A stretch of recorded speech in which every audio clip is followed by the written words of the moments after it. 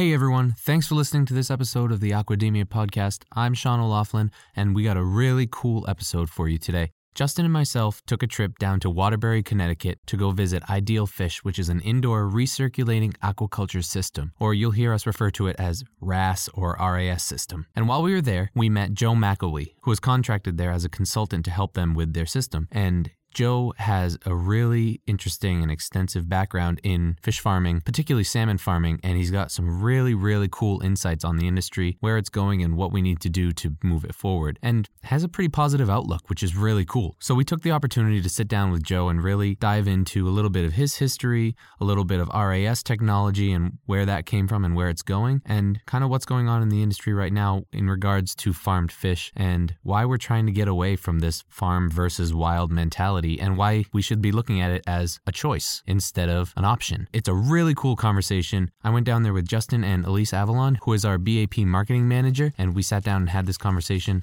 I hope you all enjoy it and you get a lot out of it, and we'll talk to you at the end. Let's talk about seafood.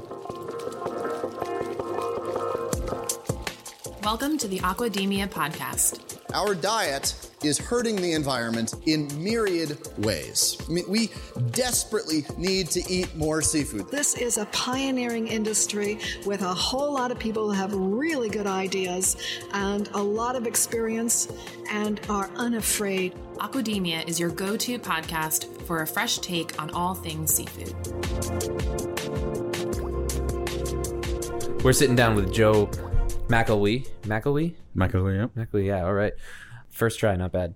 And again, we're still sitting here at Ideal Fish, where we just did another recording for another episode. And as we said before, Maddie was not able to join us for this trip, but Elise was able to come with us. So Elise is our BAP marketing manager, and she's here with us. And as we were meeting with all the folks here at Ideal Fish, we talked to Joe, and we thought he would be a great guest. So we're gonna talk about basically his story and his history with aquaculture and how it's impacted everything. So how's it going? Want to tell us a little bit about yourself? What's going on? It's going great. Delighted to see you folks here looking at one of the newer RAS facilities in the country. We're in an exciting time frame for the development of not only aquaculture but RAS aquaculture here in the US, which by now is basically the last bastion of hope for the development of this industry, because it's well developed in Europe. It's getting well developed in Asia and Australasia. It's been developed a bit in Canada and Chile. So America is the last country that has really started to grasp it. And for a country that imports 550,000 tons of Atlantic salmon a year and only produces about 22,000 tons, and that's in Maine, basically in Washington State, it's very surprising that the American business ethos hasn't jumped on board and try to develop these businesses and industries with the rigor and business acumen that's required. If you compare it against the hog or the swine or even the beef industry, and the consumer now is getting so much more educated and wants to know about their food, its traceability, its sustainability, where it comes from, the ingredients that go into it, and even how the best way to prepare it. So you're entering a new phase here of a required health and education nutritional aspect to a product that people traditionally have just assumed is here in America, when actually it's not. It's imported. And I think if we look at marketing figures for the last 2 years, you're looking at around $18 to $20 billion of seafood spend a year here, of which 13 is imported from China and those areas alone, and the rest comes from Europe and Chile. Even with about $3 billion of home-produced product, and of that, I think over $2.5 billion is the wild catch from Alaska or the shrimp in the Gulf. So we're talking about a measly amount of money here spent on internal produced fish in this country, which is a huge population ready to eat it. Yeah, and I think that you're getting more and more consumption from year to year here. I mean, well, figures currently show at the moment that this is increasing at a 7% yearly rate, which is phenomenal for a food substance. Well, it's food substance that started so far behind. Yeah. So it's good that it's starting to catch up on a. Well, the great thing is, that people know about this product and have known for many years because you've imported it. The requirement there to import this product, but now people want it homegrown. I mean, we have to be honest and say that nowadays people are very, very conscious of food labeling and what comes with it and what comes with it now? Well, it's sustainability, traceability, accountability. There are some organic status that people can look at too as well. There is, of course, the very positive and excellent marketing of grown locally. I mean, everybody likes to try and promote their own and help sustain their own local market, no matter what product it is. And to be into a position where you can do it with fish, where you can walk onto the farm and choose your fish effectively. It's not many other industries that can offer that type of sustainability and traceability in your own back garden. And that's what consumers are looking for. Yes, that's what we're seeing. That's what they want right years, now, right? yes. We were talking about that before. How, yes, and that's what they're prepared to pay for, though, which is even more important. I mean, you know, people are saying, why do I want to pay for an imported product where 25% of the cost straight away is transport? Why can't I pay for a proportion of that as a cost coming locally, and I'm paying for local helping to contribute to the local economy and jobs, and I know where it comes from in my own state. And current political awareness is leading us in that direction as well. But people's desire to be able to buy their own homegrown products is what we want.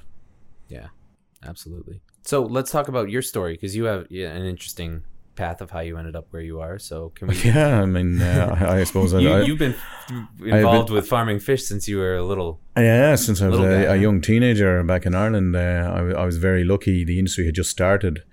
And I mean, but if we step back even from that, I mean, the first commercial salmon farm cages in Norway were effectively only put in the water in about 1972.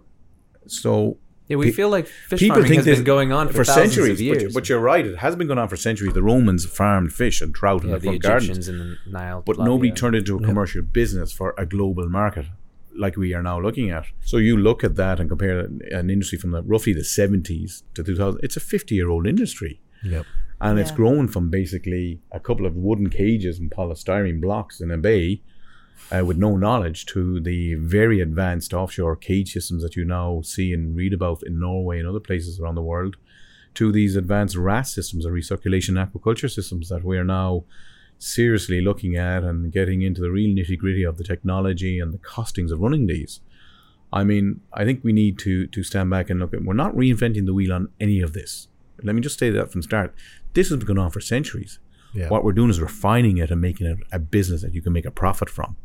And that's where the difference is. That's where you have the brave people who will know the technology and invent it or perfect it, and the people who can run it or operate it, which is proving a bit difficult at the moment because of the RAS industry being a new industry. There isn't the expertise or the experience in this country at the moment to do that. And the experience that is in the other country, it's all been taken up or it's all been subsumed by those current new and existing promoters of these businesses who are setting them up.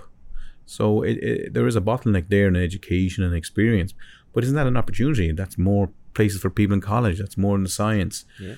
It's more the branching out from other disciplines, like people who branch out from marine biology into aquaculture because they weren't aware of it.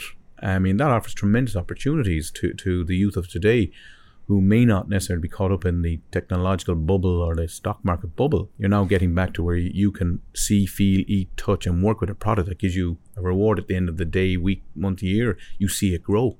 Yeah, like you mentioned, people are able to get into this without even knowing what it was. That's what happened to me when I went to college. I had a tuition break for majoring in aquaculture instead of marine biology. So I took it without knowing what aquaculture was. Yeah. And now here I am talking about it for a living. So yeah, that's it. Yeah. So I was just lucky that when I got involved in the early 80s in Ireland, we were just starting salmon cage farming.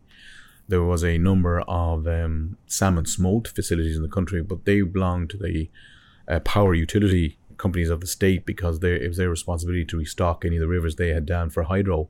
Oh, okay. So they built very nice hatcheries, but it was basically a catch and release type system, and their responsibility ended there. Produce X amount of smolts, goes into a river, whatever comes back, the anglers get them. Woohoo! Our job is done. However, that's not a commercial entity. No. We the taxpayer are paying for it in our utility bill. Right. So a couple of very smart guys realised, well, what if we actually start culturing them? And we follow the Norwegian, then Scottish examples of doing this. And I mean, that is how Norway started. You look at Norsk Hydro. That was the company that started salmon farming in Norway, which is now morphed into Movi, having gone through 2 or 3 different changes. But it was a utilities company, same as Scotland. They had access to the water and they had access to the rights. So it made sense. Yeah. So we followed on now with the industry. So I was lucky to get involved in the salmon farming. we start off with inshore cages in the protected area, but we pioneered in Ireland what's termed the offshore cage salmon farming, where we basically designed a new type of net farming system, and pens and anchoring and boats and harvesting, feeding and requirements to these large Bridgestone and Dunlop offshore cages, which were out anywhere from 8 to 10 to 12 miles offshore in hostile environments. A calm day was a 10-foot wave. So, but we produced a great product, and other countries in the world started to develop this technology, America included, of New Hampshire and Texas. We did some work down in Texas. So in Portsmouth, New Hampshire. That's correct. Sorry, right where we are. Yes, where you are now, and that facility is going now for the last 25 odd years, and it has gone through a number of different species, from salmon to cod, I think halibut at one stage, and it's still operational. I think they use it as a teaching facility now for aquaculture, but it is there present. So I was very lucky to be involved in a lot of those projects, because we were learning from our colleagues in Scotland and Norway and starting to apply this, and at the same time the Australians and the New Zealanders were looking at setting up these type of cage systems. So the industry took quite a tremendous step in the late 80s. Really quick, yeah. In the late 80s and mid 90s, when people realized, well, we sort of got past this initial phase of just learning about the technology and the equipment and the markets. The demand for salmon always at that stage far exceeded what we could produce at sea. And then there was also the wild catch, and people were starting to address that issue with drift netters and that area. And I mean, I believe around the late 90s, early 2000s, under an EU agreement, they basically bought out all the drift netters, certainly out of Ireland and Scotland, and I believe Iceland and Greenland, and some in Norway. So now the wild Atlantic salmon is wild Atlantic salmon, and it's allowed to return to the rivers for anglers to fish. Mm-hmm. And the salmon farming, commercial salmon farming, got to a stage was able to take up that supply chain and feed into it at constructive pricing. Yeah, that was really interesting to me. So last night when we were back at the hotel, Joe came back and bumped into us, and we all sat around and drank some whiskey, and Joe was telling me about... For the record, I deny that accusation. Me too. Yeah, who knows? We could be drinking it right now. You don't know. You mentioned how if you buy Atlantic salmon anywhere in any grocery store, you get it at a restaurant, and it's labeled as wild caught. That is not true. That is incorrect information at the moment, because the majority of countries I just mentioned, certainly in Europe, and I believe the same here on the East Coast, that would be Maine and those traditional salmon rivers. I can certainly tell you in Canada on the East Coast, it is illegal to sell wild caught angled Atlantic salmon. You can catch it for yourself. You can catch it. You can catch it, and there may be a catch number, but it is illegal to catch wild salmon on a run and sell it subsequently to any restaurant or hotel, right, or for the consumer. And in my personal view, that's good. It helps to keep the wild stocks available to the anglers. And there's copious amounts of studies of the amount of money angling brings to any particular peripheral area, between hotels and food and cars and that type of ancillary business.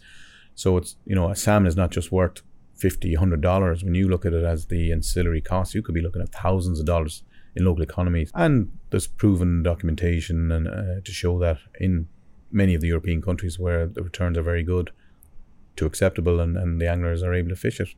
But the majority of Atlantic salmon that you receive as a consumer in the restaurant or in the supermarkets or anywhere like that is originally farmed. And if it's in the US, it's probably out of Chile or Norway.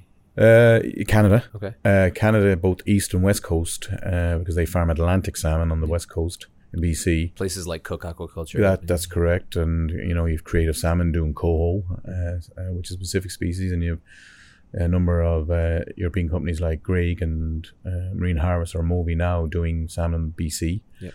Produces 70,000 tons a year. The East Coast has a number of Norwegian companies now, and Cook, and as well they produce, I think, similar numbers, but that's going to expand significantly because there is now a renewed interest in expanding Newfoundland's capabilities. So that's going to increase significantly. There's a small amount produced in Maine by Cook. Right. There was 2 to 3 producers in Washington State producing salmon, but that's going to end now in 2022 as the government for the state of Washington has pulled all licenses, so there'll be no continuance of farmed Atlantic salmon in the state of Washington. Is that do you think that's a response to that net pen that the escapes. That had escapes. Yeah, It certainly was a large factor. Yes, I would say that.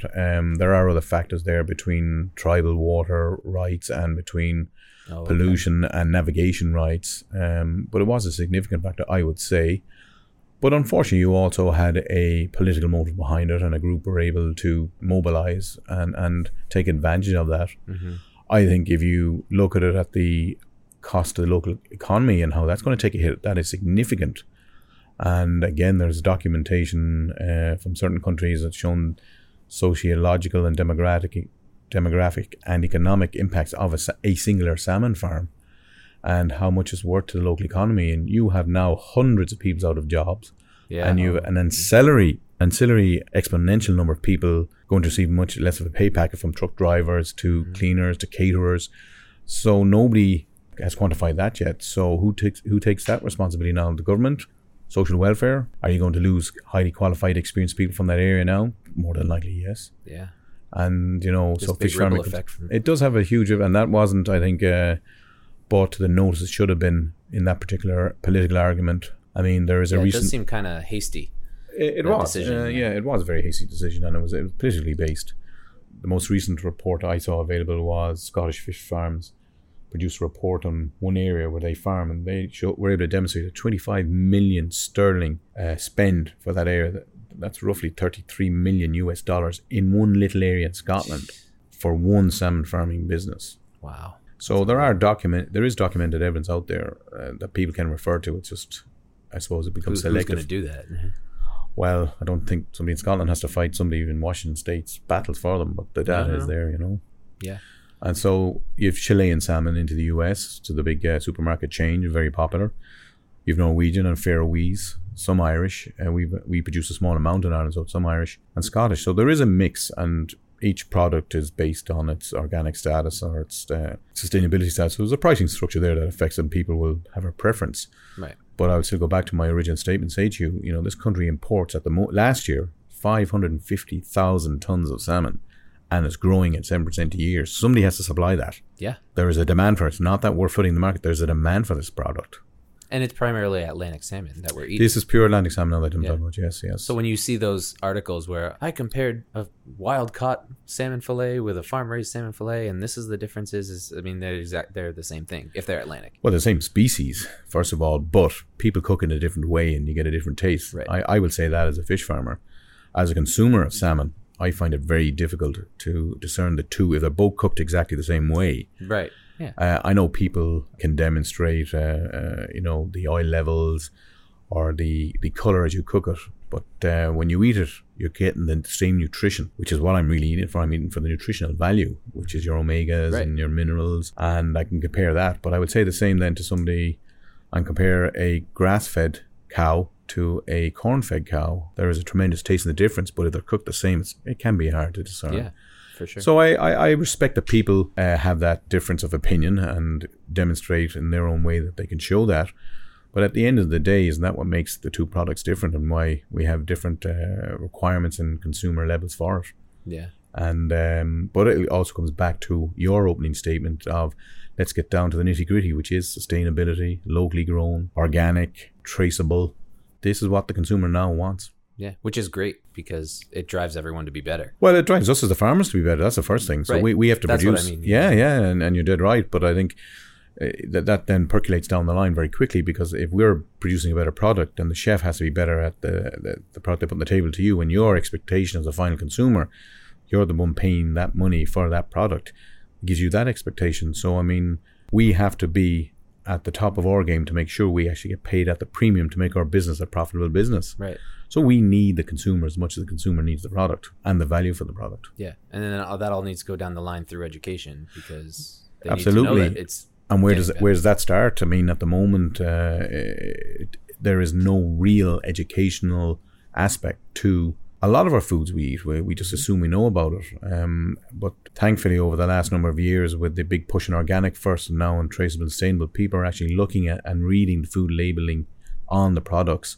Some have read it for other products because they just want to know it anyway. I would say refer to the chicken or the bacon industry and how they've labeled their products over the years, whereas you haven't had that same level of intensity or clarity for the fish, but now you do. In fact, I would say it's even better than all the other food products that you see on the shelf. Yeah, and at least we talked a little bit last night about you're talking to restaurants and other avenues that are getting to the retailer about communicating some of these things and how the practices have improved and stuff like that, right? Yeah, I mean, I still think there's so many misconceptions around this industry, and that's part of what we do at GAA is trying to clear up some of those misconceptions, right? And we just talked about one, which was farmed versus wild. I mean, we don't want to see it that way. We want people to just eat more seafood. So, but I think too as well, we have to get away from this farm versus wild, because exactly. I don't see it with chicken versus chicken or bacon versus bacon. Pig versus pig or swine versus hog. We're playing here with what people feel suits them, but that's not educating people. I mean, what we have here is a choice. We have wild or farmed. Yeah. Mm-hmm. Now, I like a choice when I go in to a bar of whiskies or beer. Right. If they tell me you have to have this one because this is local and you have to have this one because it's imported, that's not a choice, that's an option. Right. If they show me a menu of products, that's what I want to see, and that's what I'm willing to pay for. I'm going to start at a certain price level, and the more data I have on that product, maybe the higher I'm prepared to go up that price scale, or lower. So which way do we want to go and how do we want to go? But then I'm going to look at the nutritional value. I'm going to look at the sustainability of it. If it's locally grown, how can I support the people around me? Because this is where we need to be. So, I've had this adversarial disagreement both verbally many times and in literature many times. I think we need to grow up and get away from it. What we're doing is I'm a fish farmer. I'm offering you a product. I have a history in it. I have a value for it. I have a traceability, sustainability. Yep. That's it. That's what I'm asking you to buy. I'm not forcing you to buy some other product. I cannot speak to that. I cannot tell you where that wild Atlantic salmon was caught. I don't know what waters it swam through. I don't know the quality of those waters. I don't know how it was fished out in the end to give you a comparative product. So I'm not comparing the same. It's two different products. Yeah, I agree. I think a lot of the time, though, the industry is at fault because we're sending so many mixed messages to consumers, right? About, the origin of the seafood and how it's raised. Don't eat seafood from this country or those kinds of things. And I think all it's doing is creating confusion, right? I used to think this too, that it was this infighting in the industry where the wild caught people are saying, oh, don't eat farmed fish. Or they're saying, don't eat wild caught fish from there, eat it from here where we catch it, or, vice versa. And the more me and Justin talk to people in the industry, the more I feel like the people in the industry want this unified voice, and we just, and I think everyone that we talk to is on board with growing up and getting past this wild versus farm. And where we're seeing it more now is from the consumers and the influencers in this space, not the producers, not the people who are catching or raising the fish or selling the fish. It's the people that are telling other people, hey, I have a blog with dietitians, 30 million viewers every year, and I'm going to tell you that you need to eat wild caught instead of aquaculture, because that's my personal belief, because I haven't been educated on this sustainability and all this stuff. So I feel like we're seeing less of this infighting and back and forth in the industry, and it's more on the consumer level of them talking to each other, and we need to clear up the misconceptions on that level, and that's a challenge. Mm-hmm. Yeah, I mean, you're right, but I think the important thing in this as well is to realize that 30 years ago we came up with a product, farmed salmon, and we sold it onto the market with the knowledge we had at the time. We have actually realized we have to get far more advanced in our knowledge of that product, what goes into it, how it goes into it, how it's digested, where it comes from. So we have, as an industry, generally speaking, led that, despite the disagreements or the differencing of opinions from the various groupings that you've mentioned who don't do that work or don't spend the money on that. And their only comparison is to take a wild product. There's a lot of data there to show the nutritional aspects of a wild versus farmed in any of the species, not only salmon. Let's be fair here now, in other species as well. And the consumer now starting saying, well, this is what I want. It's great that you're giving me this information about the product, but this is what I want. Yeah. And as a farmer who's gone through this, who went through the initial stages farming the fish without a lot of scientific knowledge, to having to develop that with the technology and incur the costs and the time frame, the learning experience of that, as against the wild, where I wasn't getting this same information. To the alternative species, we're now doing and applying the same thinking and strategies. To the big companies of the world who are doing this and spent the money on this, to be able to put this label on this fish now and tell you these exact facts. As the consumer, isn't that what we're looking for? I mean, I know I would not buy a brand new car from the lot unless I've test driven it. I've looked at the price and tried to argue it up or down, depending on the type of car, a history of the vehicle, if it's second hand, and talk to at least one person, if not read a number of references on how this particular model goes. That's what we've done in the fish farm, and we've provided all this information out to the consumer. And it's up to them to It's up to the consumer to seek it out. And now they're starting If to. they are, and if you don't have that similar or comparative data to pick from a wild product, be it anything, be it in the agricultural industries, then you're not really comparing like to like. You're comparing misconceptions. And like you said, it's offering a choice. That's right. And then to your point of how does the consumer know what they've been bombarded with, I think if you look back over the last 20 years of the salmon industry, from the Norwegians, because they're the largest producers and they spend the most money, I mean, they are driving this industry. You look at, I don't think there's been a really different story to the very start of 20 years ago when the first guy put up his hand and said, I'm going to become organic and what it was going to be, to what you have now. What there has been is a concentration and condensing of that information because we become scientifically better, technologically better, and economically more aware of what we have to do to be better. Right. Yeah. I don't even know where to go.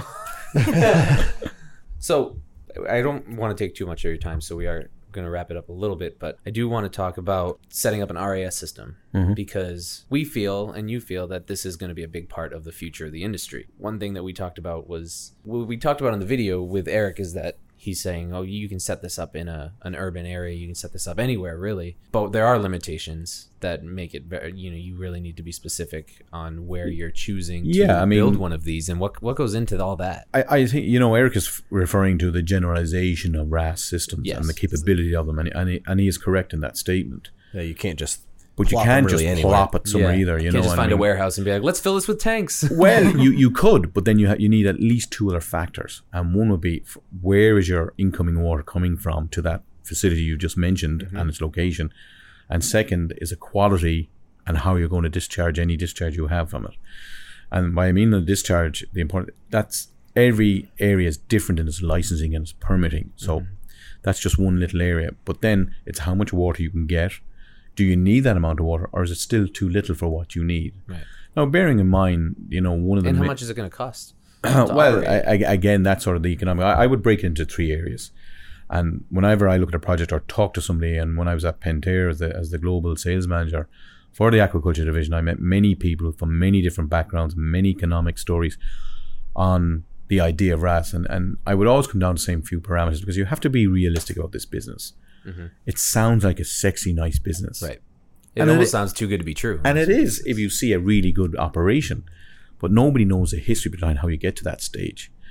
So you need a really good management team in place first. And this has been a traditional mistake because they go out, they get the money, they get some advice, and then they build. And the guy who's going to grow the fish isn't there for the build, doesn't know where drain is because he hasn't been given access.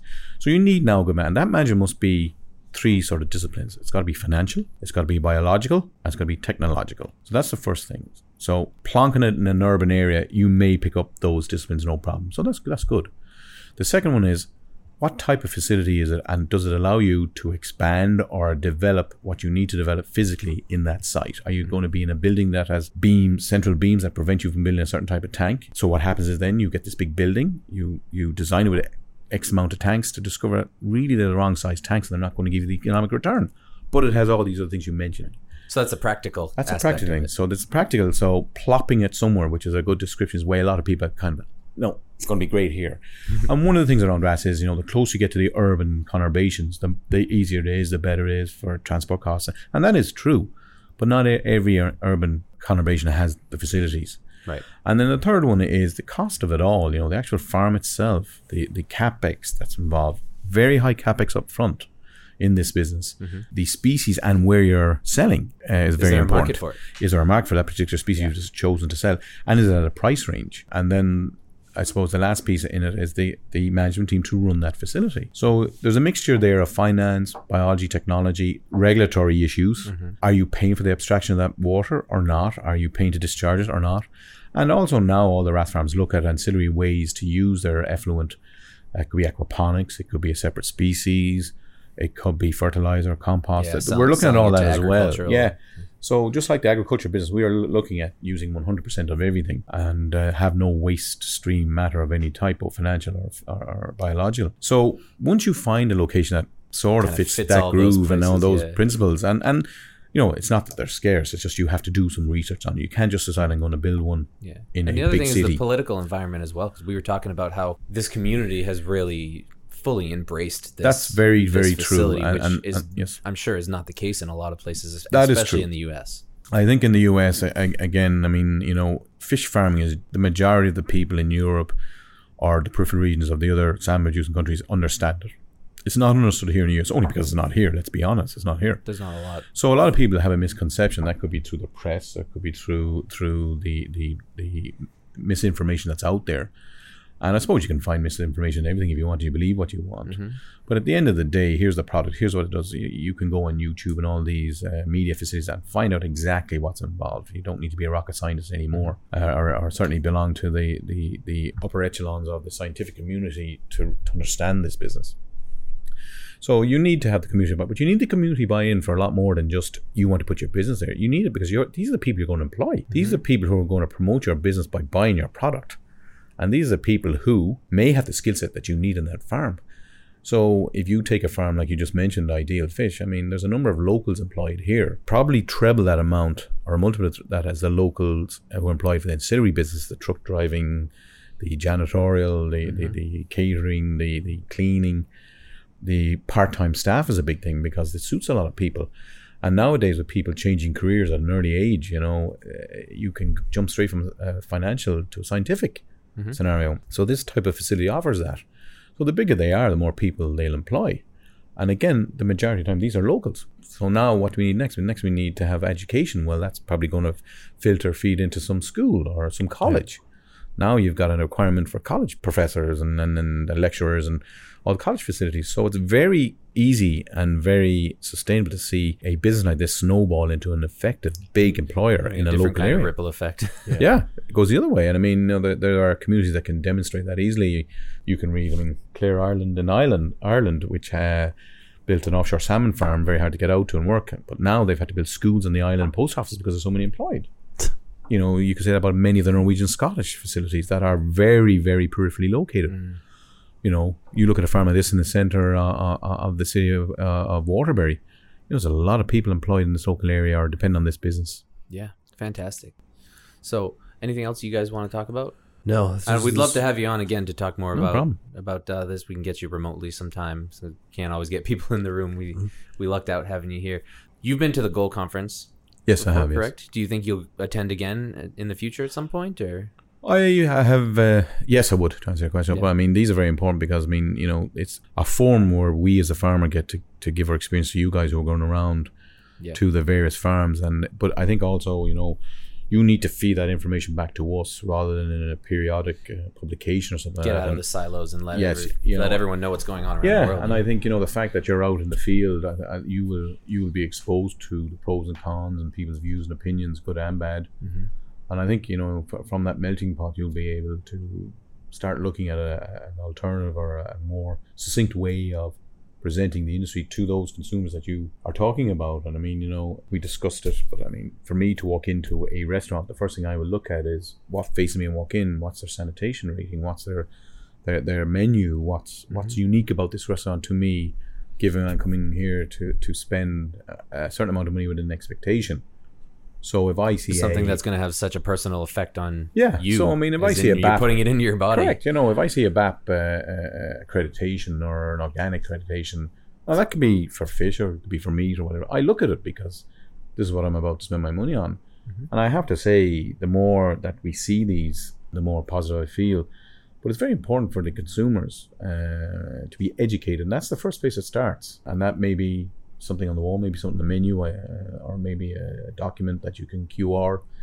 But because people today want to know what they're eating, this is what they're looking for. And I don't think it's good enough anymore just to put a product of the USA on it anymore. I mean, that's just Right. not applicable. And hence we in the industry have spent so much money on trying to get it labeled and sustainable. And there's an education process for the restaurants and for the consumers both to be done yet, and it's daunting and a big job, but Oh yeah. the agriculture industry has done it very well. Yep. And they've had the time to do that, and this industry is still in its infancy compared exactly to those it, other but- two industries. So But you have that to learn from now already. So instead of spending 10,000 years getting it right, like the agriculture industry have, we can do it in 100 years yeah. or less. I mean, as I said, we're 50 to 60 years at this, very young. And from the salmon, don't forget, we're starting to provide all these other species. I mean, I personally have farmed salmon, trout, turbot, halibut, cod. There are brand new farms starting to farm species like tahoba and potentially mahi-mahi. I mean, as a consumer, to walk in and have that range of products and to be able to sit down and choose from that with the respective accreditations that we're all working on, that's phenomenal. I mean, there's our future straight away. And with 9 billion people on the horizon, Well, isn't that the other thing, that all these respected organizations like WHO and FAO are coming out and saying, look, we know we're going to have 2 billion more people on this planet in the next 50 years. The good Lord isn't giving us any more new land. What are so we we're gonna going to have to do? come up with what do we use and how do we use our facilities. yeah. And I think that's also starting to seep down into the investment community, where they're looking ahead of the next 10, 20, 50 years and seeing what to invest in. Yes, we need technology, but a phone can only do so much. But we 2 billion people that we need to feed. Probably 2 billion people we need to give phones to as well, but that's a different issue. But we need to feed these people. So what do they need? Protein. So we're looking at all these alternative protein sources now. Some of them which we now feed to the fish. And there's healthy Insect protein and insect algal protein is a big proteins one. Vegetable proteins, seaweed proteins. I mean, these are all ancillary businesses that are based on fish farming. And I mean, if you were to look at and list down the ancillary businesses attached to fish farming, from the scientific to the financial to technological, I would say you would easily get 200 to 300 different businesses for one salmon farm. Yeah. And I mean, so therefore the knock-on financial effect there alone, I mean, There it is. It's tremendous. Yeah. Awesome. So is there anything else that you want to get out there before we finish up? No, I'm good with that now. You're around. Joe, thanks so much for joining us. If our listeners want to contact you or have questions, is there a way that they can do that, or do you want us to not allow I don't mind. access? No, I don't mind. I can be contacted on my LinkedIn page. LinkedIn? Yeah. Okay, so we'll put a link to... You can if you wish, yeah. Yeah. Yeah, okay, for sure. Or they can contact me through you guys, through your... Are you a member with information. GAA, or...? Absolutely. Yeah, okay. You're going to get a big member discount for Goal. For the next 10 years. Sold. Done. Awesome. Well, again... Appreciate you coming on. Not at all, no problem. And I mean, I think, the real kernel of this industry is education at the moment. How we educate everybody from the regulators, legislators, local communities, and the consumer. And most importantly, the people who are selling our product. That's the supermarkets, the distributors, the one-on-ones. I mean, these people need to be educated as well. And we as an industry are generally willing to try to do that. Are we doing it successfully? I'm going to say yes. Could we do it better? Of course. Everybody can do always. something better, always. Open to it, and the different media. I mean, 10 years ago, we would be having this conversation in a TV studio with a jumping up and down adversarial group outside the door. Now we don't. Everybody has their own medium. We do produce a product that is contentious to some people in some areas of the world. I think you could say that for every man-made product at the moment. But as an industry, I want to make sure that our industry is sustainable. My children eat the product I produce in my farms. And if they can't do that, what's the point of me even being in this business? I know a lot of really, really good fish farmers. I know a lot of really good people who work on fish farms and actually enjoy going to work because they see the fruition of their work over a period of time. You see that product. And there's nothing more satisfying to walk into a supermarket knowing that there's your product being sold and people buying it and overhearing them say they love this product. That's the ultimate achievement in our That's business. really it. And that's why you do it. That's why I do it, yeah, and I meet a lot of great people and a lot of people who really do work very hard at this business, have given them a lot to get there. I mean, we're dealing with a live animal. It's good one day, it's bad the next day, and you have to deal with that. It has very antisocial hours, and you have to deal with that. But, the reward is not a financial reward to the majority of people I know in this business. It's an accomplishment, it's an achievement. You're helping to feed people, but you're also achieving something and producing the product. Yeah. And that's good. But I do think over the next short period of time, it's going to come down to education. We've sorted out the technology, you know what I mean? I said, we're not reinventing the wheel here. It might be a bit bigger, rounder, fatter, wider. Right. But we sorted the technology. We know the principles of it. It's costly. I mean, we're trying to reduce that. We will get there. I mean, if you consider how much a salmon farm cost back in 1980s to now and what we've learned. But the newer, younger people who are very conscious of their diets and have a good disposable income and want to spread their nutritional base, they're the people we need to educate. And it doesn't take long for 1 or 2 generations to be educated if it's done the right way. And all these different types of media can do that. But you have to have the facts as well, and you have to have the product and be able to stand over what you're producing. Yeah, awesome. So, you good, Justin? Yeah, I am. You good, Elise? All right. Thank you so much again. You're very welcome. We'll let you know when this comes out. No problem. All right. And best of luck. Again. Okay, thanks, folks.